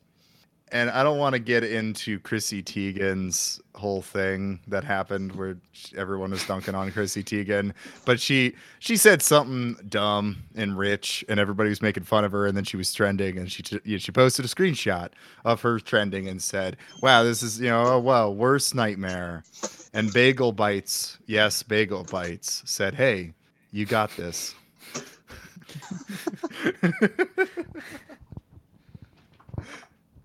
That's that one. Let's see what else we got here. What's Kathy Graphics been up to? Oh yeah, what? Oh man, have we not talked? That's the other thing. that's James's other thing. I haven't simped for her recently. I know. Yeah, James. Here's your chance. She's gotten. I don't know. Ever since Trump got off Twitter and all out of the White House, she's been a lot less interesting, in my opinion. I don't know what she doesn't have anything to work with. Doesn't have the spark anymore. Yeah. Which is I'll have you guys know that I am currently missing the Super Bowl for this. Oh yeah, did the Super Bowl start? It starts in 1 minute. Sports ball's on. Yeah. Ooh, good. Gonna miss your sports ball. I'm gonna miss. Yes. I'm gonna miss some sports ball and sports ball. Well, okay, we could rush through these Twitter news. Most importantly, I'm going to miss the buffalo chicken dip we made. Oh, okay. So we're gonna go quick here. Thank you. I got this. Now you understand. I got this. Is from Twitter, but it's actually just a screenshot from the Sunday Times, and it says "tiny chameleon discovered with large penis." Nice. And I just liked that. That's funny. I also liked the tweet then the person had made with that, where they said, "In other news, biologist fired for using his penis to search for tiny chameleon." And I thought that was funny. All right. Up next, submitted by Emily Rose. Ooh. When black women attack white feminism, they are forgetting who made it for them to have rights as women, and they are racist. So there. What? There you go. What? White women gave black women rights. Obviously. Now, we all know that ultimately it was white men who gave everyone rights. So let's at least give credit where credit's due. We're the ones that said, all right, that's okay. I guess you have a point. So that feeling when you woke yourself into using like alt-right talking points. Holy shit. When you woke yourself back into racism. Oh my god. You accidentally reinvent segregation by being woke. All right. Well, I guess honestly, that's been. Oh, well, yeah, say something. I'm trying. No, it's just going to be really racist. All right. I'm trying to finish this up so you can watch the Super Bowl. I'm missing the buffalo chicken dip. You're missing.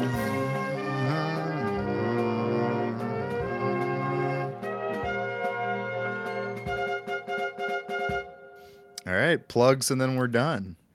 Jared, do you want to plug? Yeah, I'd like to plug. I would like to plug giving James a bedtime story, tucking him in, and just giving him a big old smooch on the forehead every night. That's right.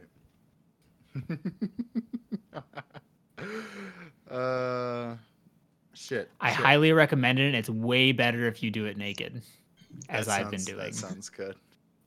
Fully erect. But just reiterate, it's not gay. No, obviously it's not. But it would be okay if it was. It would be fine. That would be fine. But if to be was, 100% clear, it's not. It is not gay. Right. It's just me naked, hard on, James in bed, me tucking him in, reading a bedtime story, and again, fully erect, giving him a big old smooch. Not gay. Big old smooch.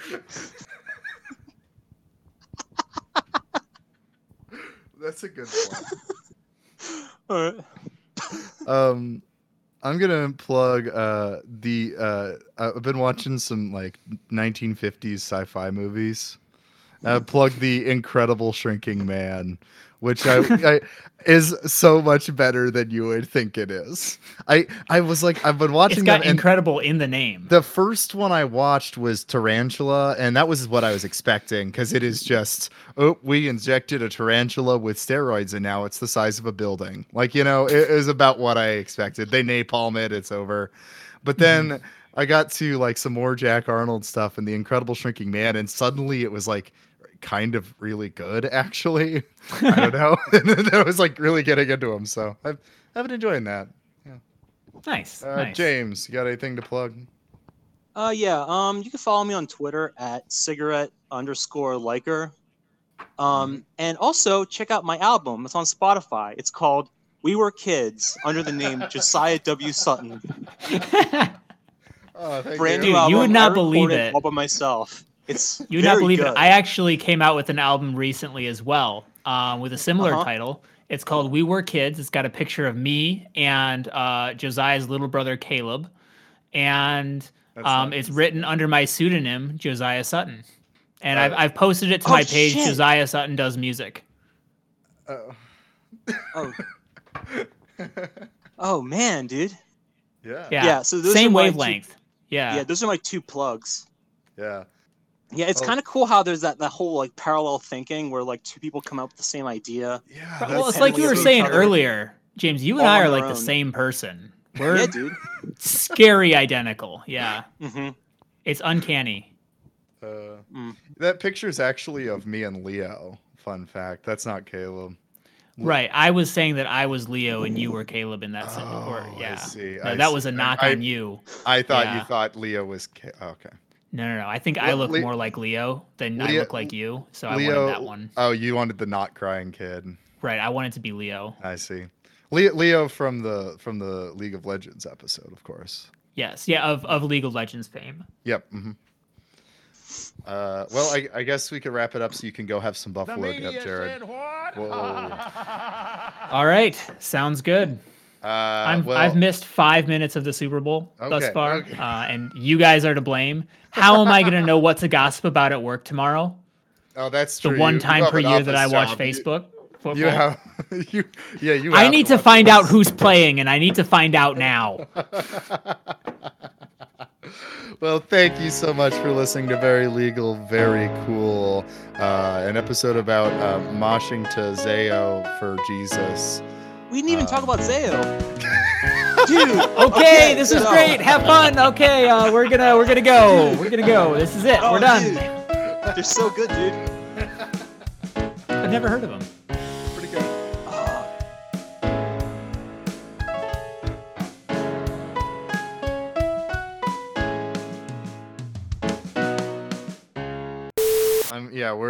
I really Science Mike, Rob Bell, those are my people.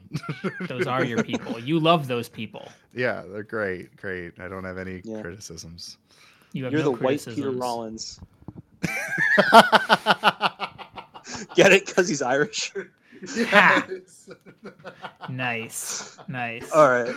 Oh my God. Yeah, I'm Italian, so I bring a little diversity to this podcast. Yeah. Much needed diversity. All right. Otherwise, it would be just a bunch of white men. So, well, actually, if you go to our Twitter, we actually just got a pass to say a slur from Sean R. Moorhead. Yeah. Oh yeah, dude. Yeah. Yeah, I'm in a group chat with him.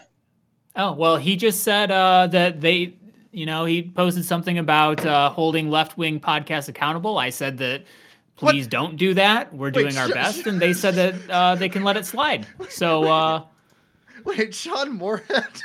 Sorry, I didn't register. I didn't see this interaction. Sean Moorhead said that we can use a slur on air.